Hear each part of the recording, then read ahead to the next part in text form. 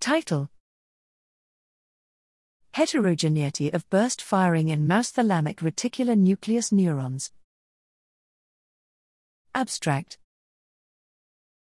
The thalamic reticular nucleus, TRN, sits at the interface of the thalamus and neocortex and provides the majority of inhibition to thalamic relay nuclei.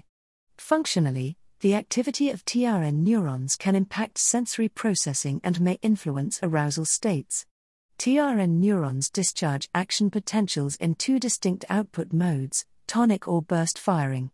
Burst output, a transient high-frequency discharge of action potentials, is dependent on the activation of transient low-threshold voltage-dependent T-type calcium current, IT.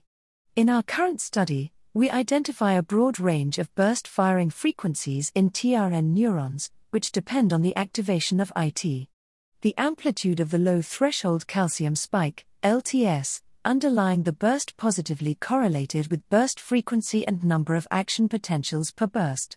Activation of small conductance calcium-activated potassium, SK, channels on TRN neurons can impact burst discharge. Attenuation of SK channels increased TRN neuron burst frequency through an increase in LTS duration, but not magnitude. The broad range of burst firing frequencies could provide distinct downstream inhibition within thalamic nuclei.